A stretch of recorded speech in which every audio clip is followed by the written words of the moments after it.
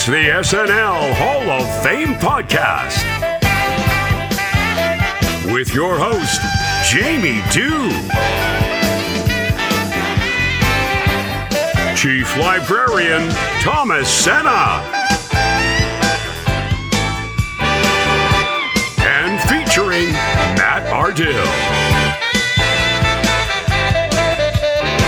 And now, curator of the hall, Jamie Dew.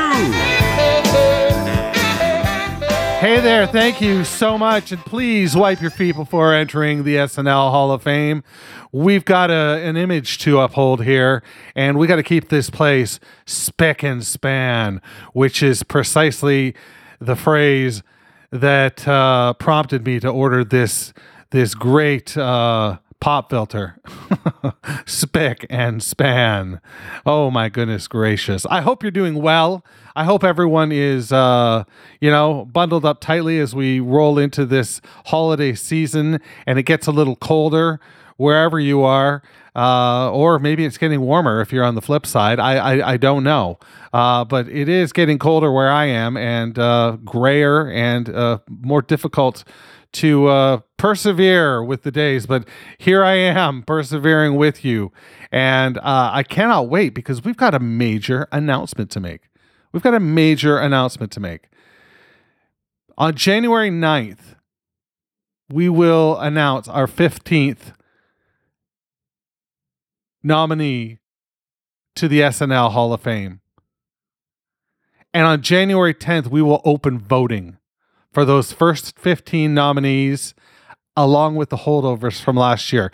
That's right, we're breaking down voting into two halves this year, slightly different than the way we did it last year, but nevertheless, it will get the job done.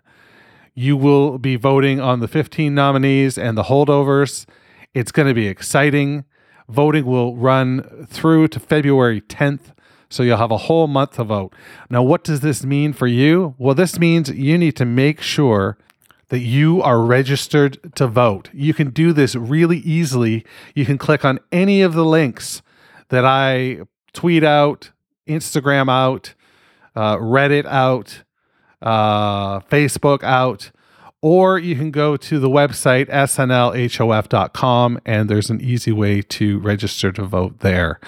You just click on the voting tab and you'll be prompted to register to vote.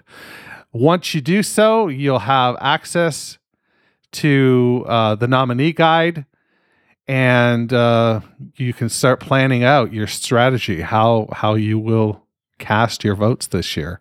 I hope you've been playing along at home though so far and have a good idea of what you'll do. But it's going to be you're going to be thrown for a loop with those holdovers, I'm sure. But we've got to get some of those writers in. And the musical guests. It'll be interesting to see if that comes to fruition or not. But that is the major news announcement. February 10th, voting ends. January 10th, voting opens. Make sure you're registered to vote beforehand. And that's what I've got to say about that. Coming up in the next segment, we'll hear from Thomas Senna as he meets with Maddie Price, and they have a great conversation about our next nominee, and that's Candice Bergen. But before that, we have to hear from our friend Matt in his Minutia Minute. Hey, Matt, how you doing? Hey, good, thanks. And yourself? I'm excellent, actually. Yes. Awesome. Yeah, Candice Bergen, Hollywood and entertainment royalty.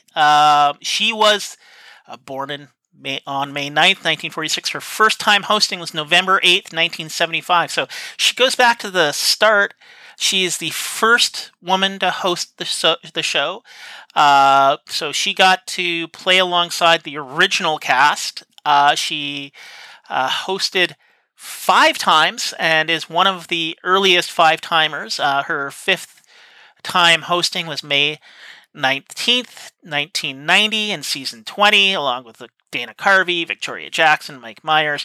Her most recent appearance was February 26th, 2022, where she helped induct John Mulaney into the 5-timer club. Right. Yeah, so she is she's one of those people who was so entwined in those early days.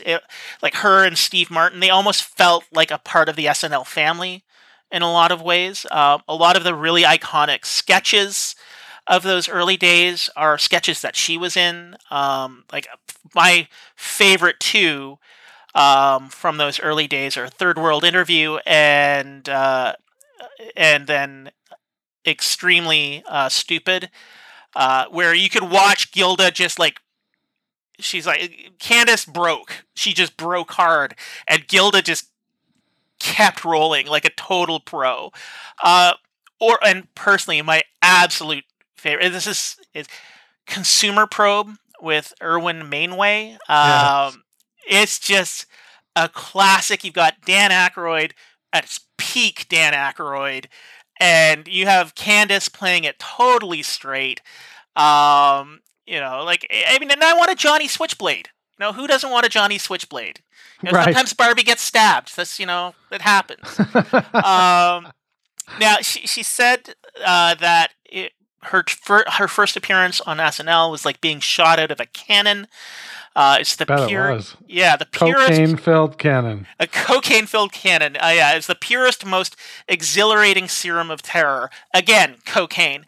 Now, like I said, she's Hollywood royalty. Her father was ventriloquist Edgar Bergen, who had popular dummies Charlie McCarthy and Mortimer Snerd, featured in a lot of like 30s, 40s, 50s movies.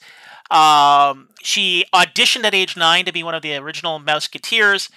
Didn't make it, even though her dad was friends with Walt. But yeah, I mean, she's appeared on The Muppet Show along with her father, and it's actually the only father-daughter pair to ever both appear on The Muppet Show.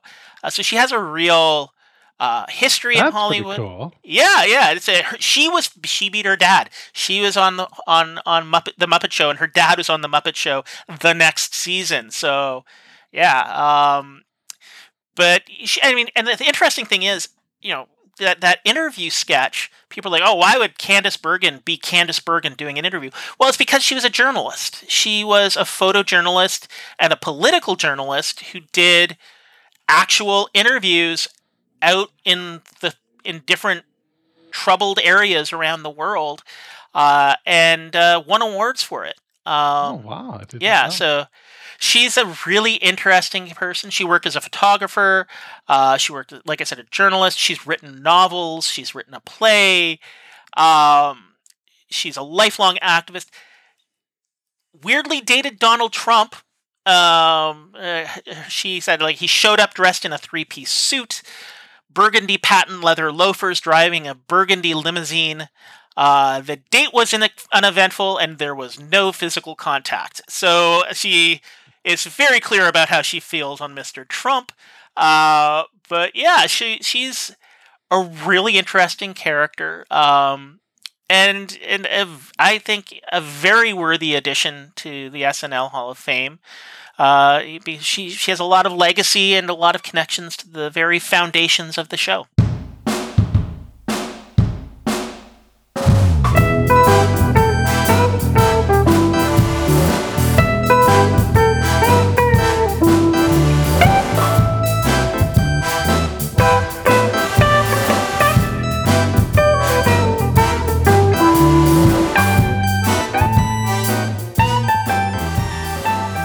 Thank you so much, Jamie. Yes, I'm joined by Maddie Price to discuss the wonderful Candice Candy Bergen. Maddie, thank you so much for being here. Thanks for bringing me back.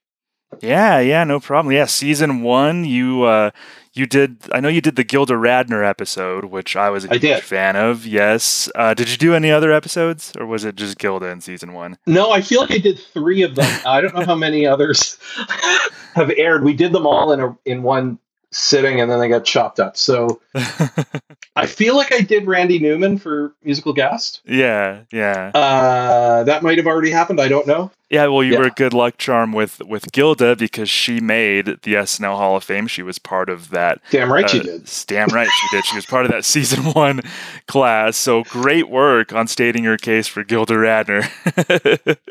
That was great. I'm going to take zero credit. We'll give most of the credit to Gilda herself, I think. You take a look at her work, it speaks for itself. Anyway, yeah, definitely. So today we're talking about Candice Bergen. And there is a tie-in that we'll probably get to with Gilda Radner there, so a little kind of season 1 and season 2 synergy here on the podcast. But as far as Candice goes, so other than hosting SNL, I only really know Candice Bergen thoroughly from her time on Murphy Brown. I think a lot of people our age and younger, and even older, they're not super aware of Candice Bergen, and there's no reason that they should be. She is very much, up until Murphy Brown, I think she was very much a person who was famous for being famous. You know, her father was probably, I will say he was definitively the most popular entertainment figure on the planet for a little while there. So she was born into a very famous family. And for listeners that don't know, her father was Edgar Bergen and Charlie McCarthy was famously a ventriloquist who was and this is my absolute favorite thing about show business, he was a ventriloquist on the radio. Oh my gosh. How can you tell if his lips are moving, right? Yeah, no kidding. That's hilarious. But that's really, he's in a few movies and stuff, but really he was like a popular radio personality and considered very funny at the time. And certainly, like, in terms of scripting ventriloquism bits, he's the first person to break through into kind of a more naturalistic style where he plays the straight man. And the joke is not just that he's making the dummy talk, but that actually there are real jokes in there. And he created that dynamic of the dummy hating the guy operating him and being mean to him, which is sort of like the standard ventriloquism thing, right? Right. And got very famous and very rich doing that. And so she was, their daughter, and he referred to her as the dummy's younger sister. And she was not a super happy child, from what I'm led to believe, because, he was not maybe like the most present father. And so she grew up in this sort of like famous bubble, Beverly Hills, Hollywood. And she was a model. And she was on a lot of fashion magazines starting in the late 60s, wanted to transition to acting. And I think up until the time she did SNL, again, she's pretty famous for being famous. She had been in some movies. I particularly like a movie from the early 70s called Soldier Blue, which is like a very, very critical Western about, basically like a revisionist Western about how badly Native Americans were treated in the frontier. And it was a flop as a result, at least in North America. But she's very good in it and quite funny, actually. And you can tell that, like, there's a lot more going on there than just somebody who is pretty and getting on magazine covers, if that makes sense. Yeah, that definitely makes sense. So it was maybe a little bit of, I don't want to say risk, but maybe on Lauren's part to ask somebody like Candice Bergen to host. She hosted the 4th show of season 1, so she was on the ground floor in that. So would you say Lauren took a chance by bringing Candy on? In my opinion, no, but I think there's a few dimensions to that. But so look, before we go on, I want to clear out the elephant in the room. Nobody listening to this show is like, here's a serious contender for the Hall. Like, I understand. Like, I understand. But let's just lay out some numbers and some facts just to, like, get it out of the way, to say, like, here's some stuff that maybe puts her back in the running. First woman to host the show. First person to host more than once. First woman in the 5-Timers Club. And I think with good reason. So my own speculation about her hosting that 4th show is, if you actually watch that 4th show, or especially really like the first, I would say almost all of the first season of SNL, they totally don't know what kind of show it is yet. Mm-hmm. Right? Like, they really are not sure. And I think for the most part with the hosts, they haven't quite gravitated to that place where the host's job is to sit in the writer's room and help them shape material for comedy and then go out and perform that comedy, which is what that show is now, right? I think it really was viewed as more like a pretty regular variety show hosting gig.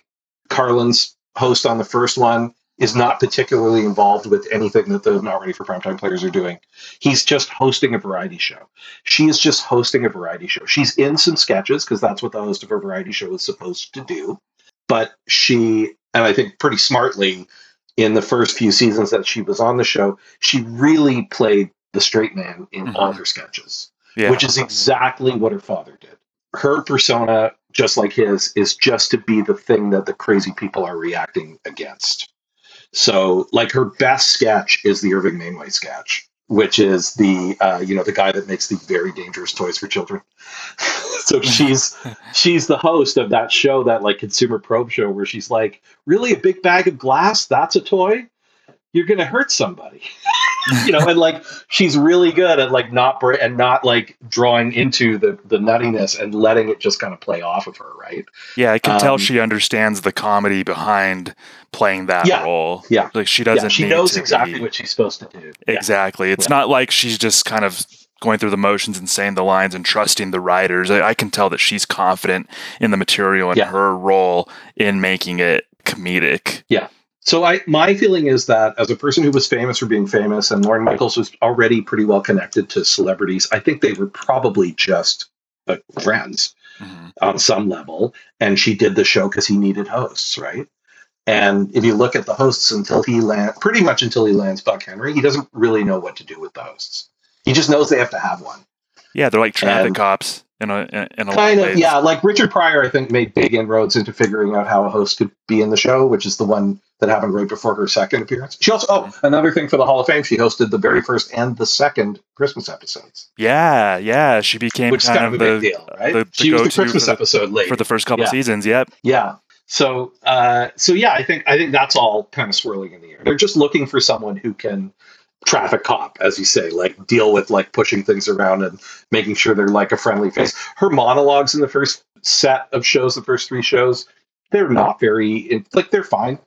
They're just kind of like, here's the show we're about to present to you. They're really standard monologues. They're not heavy on jokes. They're not really what we think of as the monologue. Because again, I don't think they really, like, first of all, they didn't have a writer who just wrote monologues the way they do now.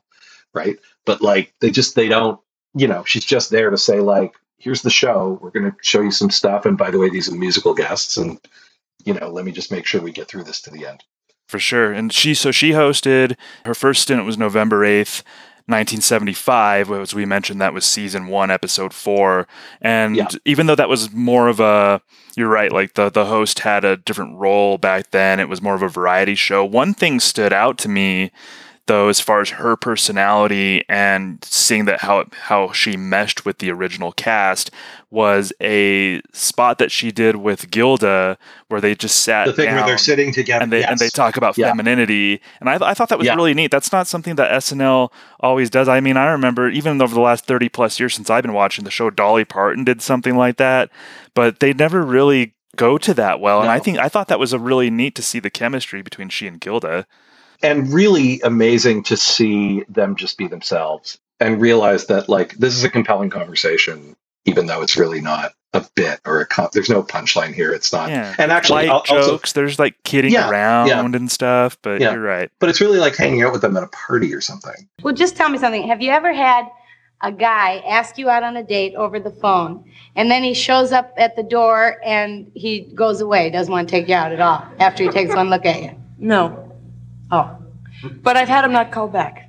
Oh, this is the happiest day of my life. I know. Well, tell me what else goes wrong for you. I love it. Well, here's when I feel awkward. I feel awkward around these new little skinny guys. The little tiny ones with the body shirts and the long silky hair. Right. The ones you could break in half. Right. When you sit next to them in the back of a car, you look down, you notice that your thigh is twice the size of theirs. And I think it's interesting because it's obviously set against the backdrop of them having just lost the ERA vote. And there's a really good line in that little conversation where she asked Gilda if she voted for ERA. Gilda said, no, I was working. I couldn't vote. But it's okay because what did she say that's crazy misconception? Oh, she said, I don't know if I could be in a bathroom if a guy came into the stall beside me. As if that's what the Equal Rights Amendment was supposed to was supposed right? Yeah. So there was a little bit of character work, like subtle character work in there still, probably like a exaggerated version of herself. Or both of them in that conversation. Yeah. But it's really remarkable. Yeah, it's the standout thing from that episode for sure. She does have a little bit in the land shark sketch as well. That she closed the land shark sketch, which I thought was pretty neat. But I think that was just overall what that showed to me was, they loved her as a host. She got along with the cast, and that the proof was in the pudding because episode 8, she's back. Yeah. So the original host of episode 8 had to bow out at the last minute. I can't remember who it was. And so it was like a last minute fill in, but she's the one they went to. And I think it's really because they just liked her. They liked having her around, and she liked them. And she described in her monologue, she describes the show as her Christmas present to herself. Yeah, that's right. Right. Which is kind of like a super nice way to think about it. Like, she talked about it in the later 2 episodes in the 80s when she was on with the sort of Dennis Miller and then Mike Myers casts, season 13 and 15. She said that SNL was the show that allowed her to be funny, which I think is really, really interesting. So if you look at it in the context of her sort of coming into her own with Murphy Brown and becoming like truly a household comedic icon, I would say, for the time, on the level of somebody like Mary Tyler Moore or, Lucille Ball, like a really, like the female comedy sitcom person for that period of time. I do think that SNL plays a part in that, in sort of giving her that confidence to be able to take that on, right? Yeah. And she's also she's visibly much better in those later episodes. She gets way more interesting stuff to do, and she's way better at doing it. Yeah, that's something I noted too. We talked about her 2 hosting stints in season 1. She got a little more to do in that second episode, but I wanted to highlight in those early stints that Christmas episode in season 2. That was in December of 76. And that, for SNL geeks who keep track of such things, I think that's considered one of the best episodes of that era, and maybe one of the better episodes the show has seen in its history. You had some classic sketches, and she had a lot to do. So, I wanted to kind of talk a little bit about her third hosting stint, which was that Christmas episode in 1976. I had some stuff highlighted, but do anything pop out to you from that one? I think that's the one with the Irving Mainway sketch, which is certainly it's for that era, it's top 5 sketch for me. I think it's, especially Johnny Switchblade, which I think is maybe like one of the funniest visual gags, prop gags ever on the show. Just the way the blades pop out and how little they are and how goofy it looks. I love it. And what about this innocent rubber doll, which you market under the name Johnny Switchblade? Press his head, and 2 sharp knives spring from his arms. Mr. Mainway, I'm afraid this is by no means a safe toy. Okay, I just want to correct you on one thing here, okay? First of all, the full name of this product, as appears in stores all over the country, is Johnny Switchblade Adventure Punk. Now, nothing goes wrong. These little girls buy them, they play games, they make up stories, nobody gets hurt, So Barbie takes a knife once in a while, or Ken gets cut, there's no harm in it, as far as I can see, I see, fine. I know, in the bag of glass, too. And the bag of glass is great. I like when he tries to justify it by going, they could see rainbows in it. It's about refracted light. Yeah, and kids pick up glass anyway. We're just giving them what they want. We're just giving them what the market wants. That's great. And you're right. You had brought up Candice, how she was the straight person in those sketches, and the way she asked those questions and her reactions, her earnest reactions to Irwin Mainway, that was just so perfect, because you need that balance. You definitely in order for that character to work at all, he has to be being interviewed by a person who is deadpanning the whole way. It's that's such a good dynamic. She actually had a really famous moment with Gilda Radner in the Right to Extreme Stupidity League. Yes, where she blows it, and it's very funny. Gee, this milk isn't too good. I'm still thirsty. Well, that's because you poured it in your purse, you see. Oh. You're not too bright, are you, Fern? Whatever your name was. Lisa! As a matter of fact, you're extremely stupid. Well, you're right, Fern. You know, and I'm proud of it. You know, we all can't be brainy like Fern here.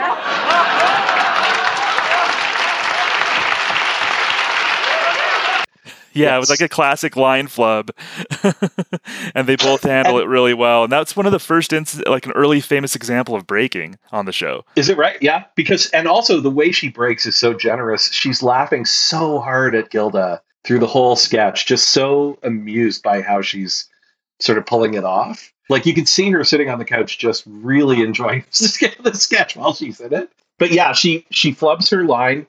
She calls Gilda's character her character's name. And the sketch is about people who are irretrievably stupid. Right. And so Gilda's response is basically to say, no, your name is Fern. Maybe you're the one that needs help. Yeah. She said, we can't all be brainy like Fern here, which I think was probably part of the script, but it worked.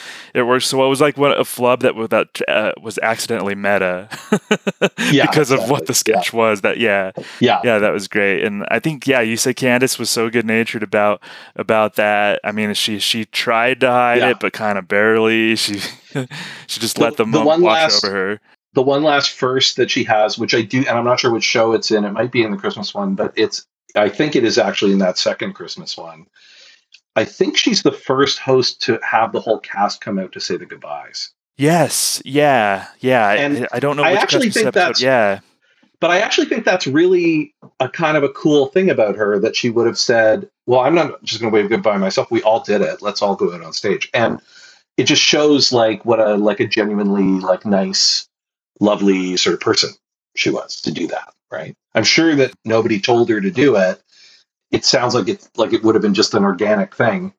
And it's become like one of the nicest sort of traditions of the show, is that it's at the end, you're like, oh man, it took a lot of people to make this. This is pretty good. She had love for the cast. She respected them. She loved working with them. So yeah, that was so cool. This is not a Candice Bergen thing, but my other favorite thing about that season 2 Christmas show is that the musical guest is Frank Zappa, which has to be the worst idea for Christmas music guest that I have ever heard. Because so weird. Not only do they have him, but his songs are they are lengthy. There's one that's like 8 minutes long or something. I was like, what is this? Who is sitting on the night before the Saturday before Christmas going like, yes, I need this in my life. I need to watch slime come out of the TV monitors. That was an interesting performance there by Frank Zappa. He appeared in his sketch too, in the Killer Trees sketch. In the Killer Tree sketch, yes. Yeah. Which also she's very good. She's very good in deadpan in that sketch, which is sort of like a dragnet. There's also a really good bit at the beginning where they sort of send up Casablanca for her monologue, which I thought was really sweet. And Belushi is made up to look like Bogart. And suddenly I was like, holy shit, he really looks like him. It's really effective. Whatever they did, he looks thinner. I think he actually probably was thinner because of all the coke. He probably, at that point, he's probably at his thinnest that he was at in the show. But yeah, he pulls off that Bogart swagger in that sketch. It's actually really good. That was a good monologue. I think that was Candice's first kind of not cookie cutter sort of monologue. So this one was she wouldn't come out of the dressing room because of Belushi. Right. It's the fourth wall breaking. They go backstage and try to get her out. And it's because she's in love with Belushi and can't quit him. Yeah. And he's ignoring her. And it's a sketch that Lauren is in. I think it's one of the earliest ones that Lauren was in. And he's basically like, I can't understand how Belushi keeps doing this to all the women. And it's part of this running gag that this pretty, let's call him fat. Let's call him fat. He was a fat guy and maybe not traditionally attractive, was somehow the one that every woman swooned over. They did the same joke in Blues Brothers. It's sort of definitely a running thing for Belushi to be have this Svengali hold on beautiful women that no one could quite figure out, because it is funny to think about, right? Yeah, super fun monologue. I want to go back to that Killer Trees sketch because I think that was just such good melodramatic acting from Candice while she was describing the tree that killed Gilda's character in the sketch. Candice just really played up that melodrama, but for laughs. Just calm down here, all right? Calm down and describe the killer to our police artist here, Sergeant Nagy. Try to describe it now. Was he tall, short? Yeah. He was very tall. He was so tall. And really bushy. Very bushy. With a lot of really neat ornaments. Oh, God. And you could tell that she really understood the comedy behind what she was saying. She knew how to play it up. She knew the right beats to hit. She really impressed me in that Killer Tree sketch. It's also for those early seasons, it's a pretty strong sketch conceptually. Like it has a really good through line. It actually has a beginning, middle, and end. The story sort of holds up as a vehicle for the comedy, which is that all the Christmas trees are sentient and they're murdering people. And they go through that section where they're like, let's get the police sketch artist to draw the Christmas tree, which is like such a good dumb idea. And the Frank Zappa cameo is that there's 2 Christmas trees and Frank Zappa in a police lineup, and she has to pick out the Christmas tree, and she's like, they all look alike to me. I can't tell. Saying Frank Zappa looked like a Christmas tree. Yes, that was. Yes, yeah, that was a great bit. So yeah, that was for the listeners. That was season 2, episode 10, and I want to run this down again because it's just a classic episode. You had a great monologue. You had the Santee rap, which Candice was not in, but that was kind of a Dan Aykroyd pitchman sort of short thing. You had the Irwin Mainway. That was the debut of that character. The Right to Extreme Stupidity League, the Killer Trees. There was also a song that Candice did the introduction to, Let's Kill Gary Gilmore for Christmas. So it was all the stuff that people remember wrapped up into one episode. Really classic episode. It's not the one that has the char house, right? That the one where you kill your own steer. I believe that was the first. That was the Christmas episode from season 1. I believe that was Dan Aykroyd and Gilda. Yeah, that's one of the first ones where Danny just goes a mile a minute in the talking, and it's like that's the point of the sketch. It's just how fast can he deliver the material. In that Santee rap one too, in this Christmas episode from season 2, that's what that one is too. Let's just pull Danny's string and let him go. Yeah. What was really interesting was then seeing the ones that she did during the Murphy Brown era for me. Yeah, I want to talk about those ones. So it's clear right away, I think, that she's immediately more comfortable and better because there's one of them is a Thanksgiving episode as opposed to Christmas. I think it's the first time she came back, season 13. Yes. And they wrote her, and maybe she helped, this excellent monologue that she delivered super well, where she talks about having a pet turkey growing up. I could have had a dog or a cat or even a pony, but my turkey Larry was the best pet a girl could ever have. He let me dress him up in doll's clothes. He would fetch. He could dance. Well, not really. I would hold up his wings and pull him around the room to music. He would sit at the dinner table and follow the conversation. Once I saw him pull a man from a burning car. I would still have him today, but one Thanksgiving I overheard our cook saying how we wouldn't have to buy a turkey this year with Larry around. That monologue is deranged, and she delivers it perfectly, and it's really funny. And it's not just funny for her; it's genuinely like a killer monologue. And I think it's well worth checking out as kind of like an example of where she sort of got to as a performer. Yeah, I agree. One of the big notes that I had, and we'll go into why, but her 4th episode specifically, that was November of '87. That was actually my favorite of her hosting gigs because of like what you said. She was doing more heavy lifting in the sketches. She was seemed more comfortable, but then that was just in a period of the show where they just had the host do more, just kind of in general, where there's more emphasis. Well, you could tell right away that it's a much smoother running machine by the time she came back. The really interesting thing is I actually think the sketch, the Sidney Biddle-Barrows first Thanksgiving sketch, where she's decided that the real story of the first Thanksgiving is that she's running a brothel. Yes.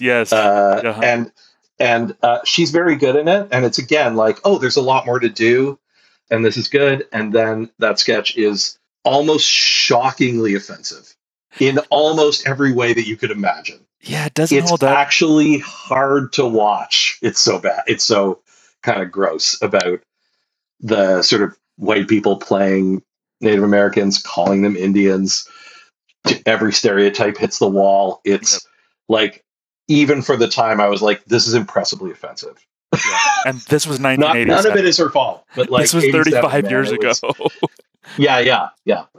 But still, it was 1987. Like, it was not 1937. Right. Like, I'm exactly. like, guys, this is, come on, Jesus. Yeah.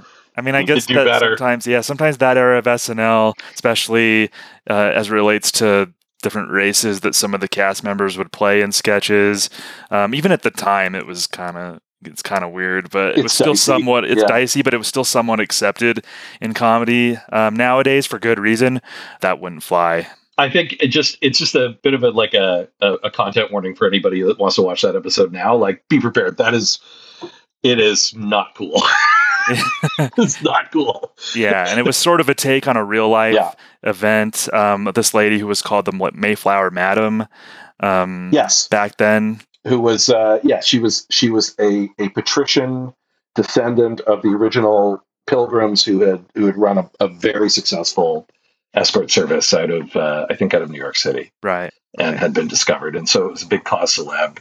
Something that from this episode that did hold up, that might be my favorite Candice sketch from all her times hosting. Can I guess? I know what you're going to say. Please, yeah, go ahead. Is it the killing of Anne Boleyn? Yes, absolutely. Yeah. Do you want to? Do you want to talk about that? That is a Python-worthy sketch. It is a perfect sketch. I would say that it is perfect, and not just because of the writing, but the performance as well. But it's such a good idea and executed perfectly. And I don't really want to give away the spoilers of the sketch because it's so good. But basically, the setup is that she's Anne Boleyn. Henry VIII has decided that he's had enough of her and is going to murder her. And famously, of course, that is what happened. But she's given a choice of how she would like the death to transpire. And the choice becomes increasingly complexified and increasingly ridiculous the longer the sketch goes on, and it genuinely is like such a good idea for a sketch. It's such a Python sketch. That's a great way to describe that. And that it was to me it was rare that Candice got to play a goofier character in a sketch, which this was. I mean, the delivery was still pretty straight, but it was very goofy for Candice. The material she's got is the actual material is really goofy and funny. It's just great writing.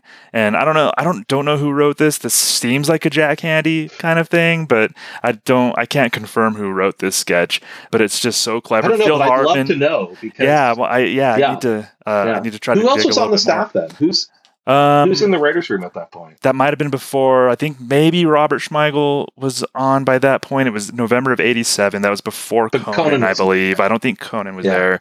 Don't know if Odenkirk was there. Jack Handy was there. Sketch. It feels like it would be a Conan sketch. It feels like Conan or like something Sam Simon would write. Yeah, like it's very smart, right? Yeah, it's completely smart, and she has a good back and forth with Phil Hartman. So she gets to play with Phil Hartman, and they do snappy dialogue with each other. That impressed me that Candice just fit so well with Phil Hartman.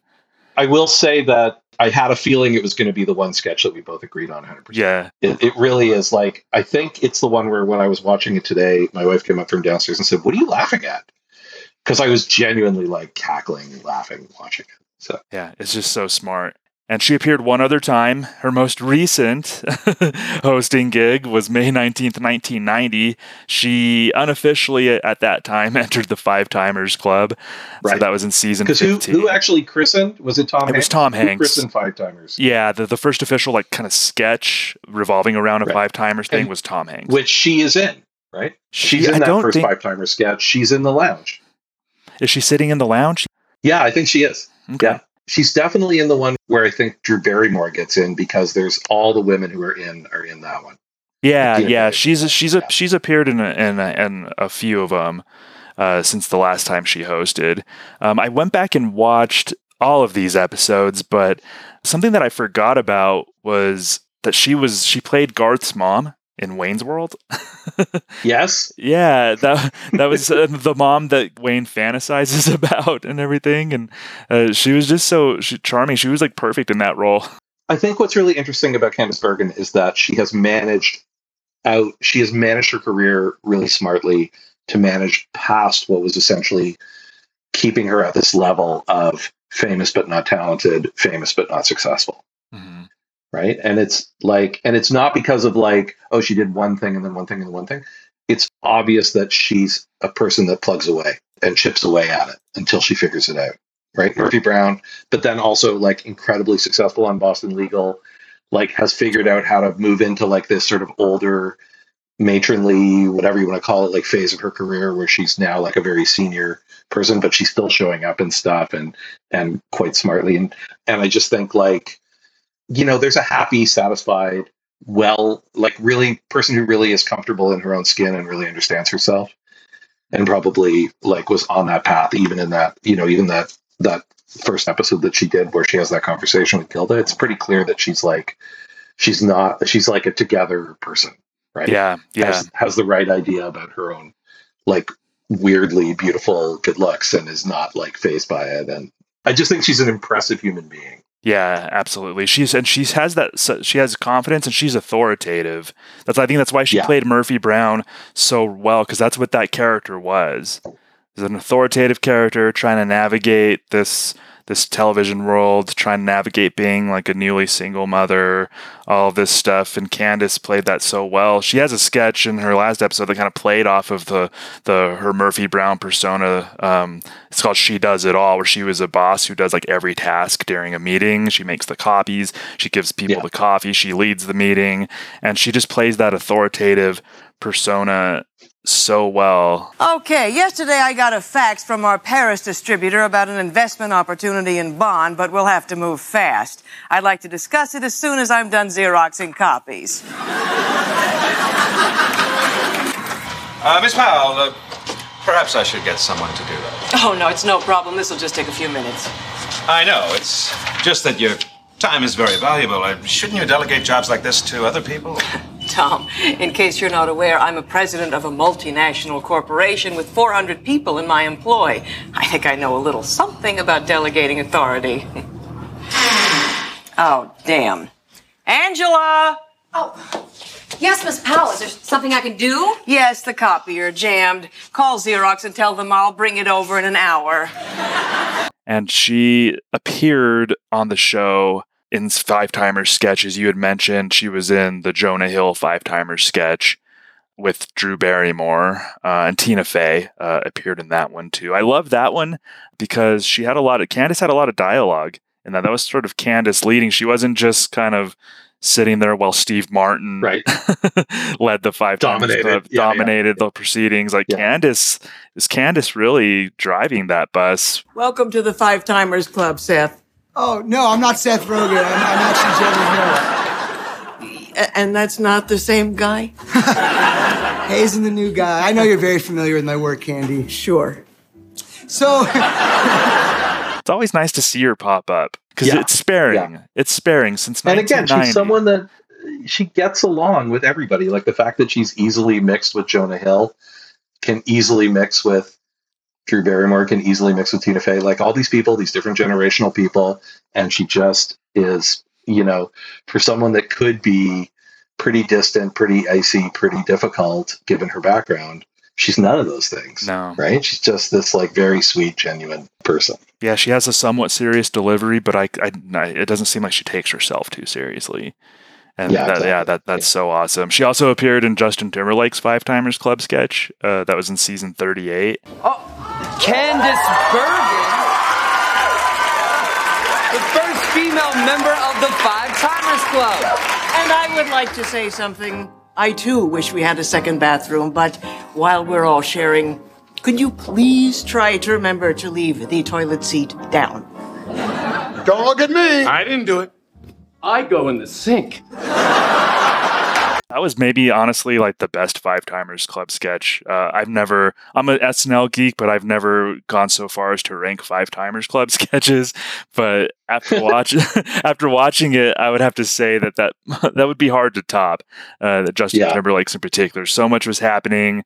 Candice made an appearance. That was just such a really fun sketch. And then her most recent appearance, February of 2022, John Mulaney joins the Five Timers Club, and who do we see? Steve Martin, Paul Rudd, and we see Candy Bergen. Welcome to the Five Timers Club. Thank you, Candice. Wow, this place is amazing. Well, congratulations, John, and let me be the first person to say, who are you? Well, Candice, you wouldn't know me, but if you have a niece or a son who's bad at sports, they might. So as a viewer, somebody who really enjoys Candice Bergen, who understands her history with SNL, what does it mean to you when you see her pop up on the show in current times? That it's, it has become, given that she was the first woman to host and the first woman to get it to the fifth time, I think it's a shorthand for the show about like, oh, we got the really legitimate Five Timers here. Like there's a certain amount of, notary public, like seal of approval, like, yes, you're an officially accepted person because I am here, Candice Bergen. So obviously this is like for real, right? Yeah. And I love when the show just acknowledges its history like that. That's why I love the Five Timers thing just in general. It's a good chance for the show to go back to its history. But when somebody like Candice Bergen appears, like I said, sparingly, 2013, 2018, 2022, that's just to me acknowledging that Lorne and the show still value their history and they still value the people who made the show what it was. And Candice, I imagine that they really like each other. Yeah. Lorne Michaels is partly famous for having a lot of famous friends, and I think he probably just they're friends. Yeah. Half of which are named Paul. That's right. Yeah, but Lorne definitely seems like he has a lot of famous friends, and he seems like he gets along with a lot of people, and Candice seems very affable, and yeah, you're right. He and Candice probably, or Candy, that's what Lorne and a lot of people from the show refer to her as. That is how people refer to her, certainly in the 1970s, right? Yeah. So putting a bow on this, why don't you give your final case for Candice Bergen as an SNL Hall of Famer? Just kind of sum it up. So I think the pull for me is not only is she there first in many ways, but her own development as a performer is mirrored a little bit by the show itself. And it's sort of like if you take it as a body of work, she goes from being just someone who is sort of like a variety show host to someone who's good in sketches to someone who is kind of like a host emeritus, somebody who gives weight to the idea of having hosted many times. And, as Dave Letterman was famous for saying, longtime friend of the show. Like, I think there is something to be said for that in terms of getting into the Hall of Fame. Just a genuine, generous, lovely person who I think always enriches the shows that she's in.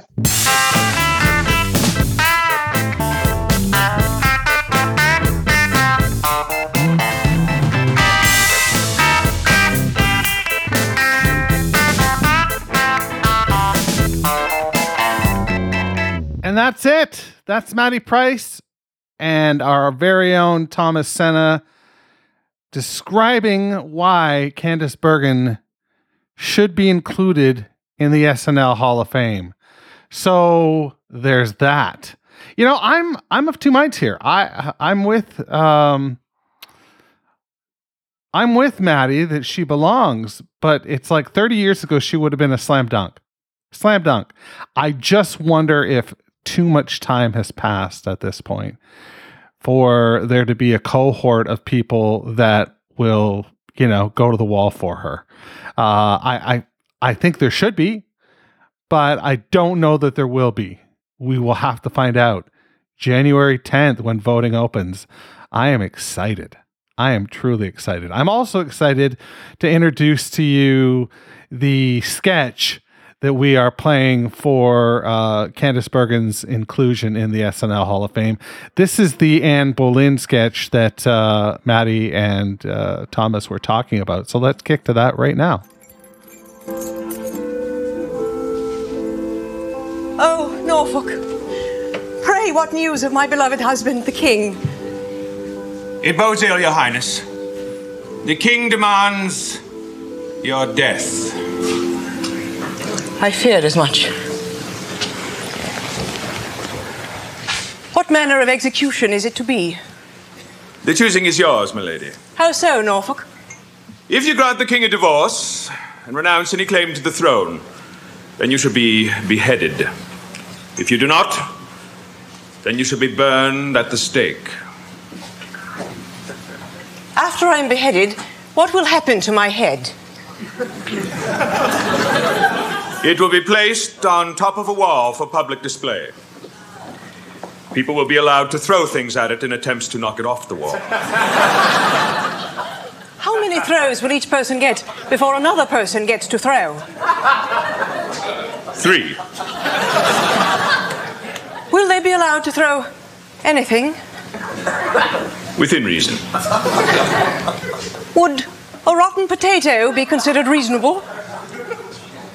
I'm afraid it would, madam. But I mean, a really rotten one, all mushy and such. And when my head is knocked off the wall, will the dirt and mud be brushed off my face before it is set back on the wall? I'm not sure, Your Grace. I will check it out. Thank you, Norfolk. I will leave you now to weigh your decision. Norfolk. Yes, madam. What if I grant the divorce, renounce the throne, but invoke the blessing of the Pope? Then you should be drawn and quartered by 4 large horses. Then the quarters shall be drawn and quartered by 4 smaller horses. Then those quarters will be drawn and quartered by 4 frogs. After that, the quartering would stop and the mincing would begin. I see. And my head? Your head would be placed on a pike. On a fish, Norfolk? No, Your Highness, a spike pike. Oh, Norfolk! What about the crows? Will they not attack my face? We would put a wire cage over your head. It would keep out the crows, but smaller birds would be able to shoulder the way through the bars. And I suppose yellow jackets could get through. Yes, madam. And June bugs? Yes, but June bugs really wouldn't do any harm. They just sort of crawl around on your face. Could a small scarecrow be attached to my forehead? Again, I will check into the matter, Your Highness. But now, I will take my leave. Norfolk. Yes, Your Highness. What if I just do everything they ask? In that case, your head will be chopped off, and then it will be shot out of a cannon. How many times? I'm not sure. It seems to be really arbitrary. And my body? It would be folded up and also shot out of a cannon. Would my head ever be shot at my body? It might, Your Grace. Yeah. And what happens to my head after that? It would be wrapped up like a present and sent anonymously to a stranger. The royal entourage would hide in the bushes to see the expression on the stranger's face when he opened it. Norfolk, you may inform the king I have made my decision. I will grant the divorce. I will renounce the throne and have my head cut off. Very well, madam. Now, is that the one where we put your head on the wall? I'm lost. Yes, that's the one. I will take my leave now, Your Highness. Norfolk. Ah, yes, Your Highness. The executioner. Is he skilled? Very skilled, madam. He has been sent for from Calais.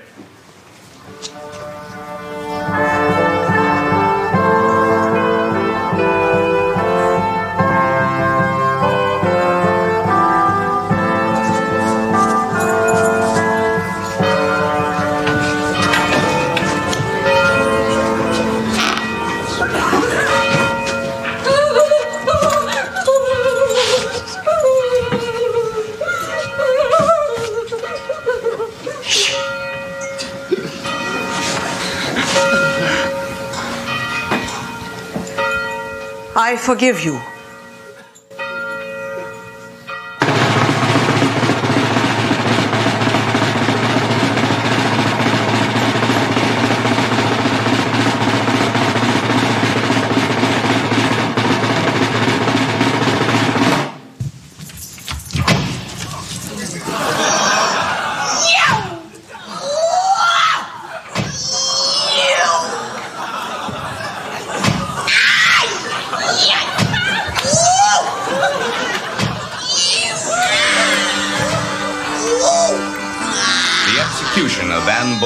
Took 6.5 hours and 3 axes and was one of the bloodiest in royal history.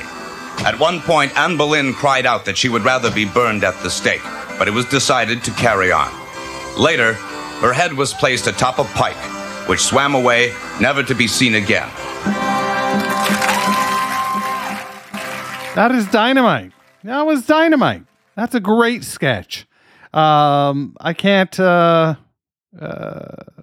I can't argue with Maddie that it's, what did he call it? He called it Python worthy or Python-esque or something along those lines.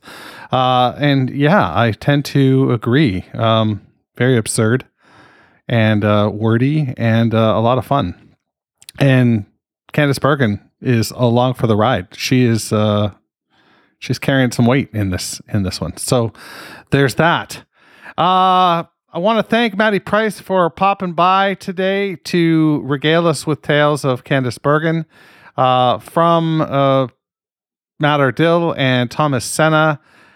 Thank you so very much. And please, on your way past the Weekend Update exhibit, won't you turn out the lights? Because the SNL Hall of Fame is now closed. Thanks for listening to the SNL Hall of Fame podcast. Make sure to rate, review, share, and subscribe to the show wherever you get your podcasts.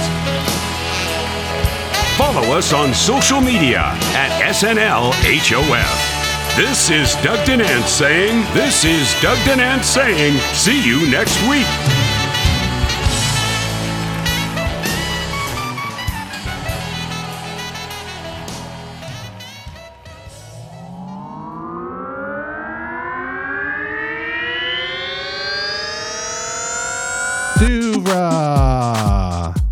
Podcasts and such.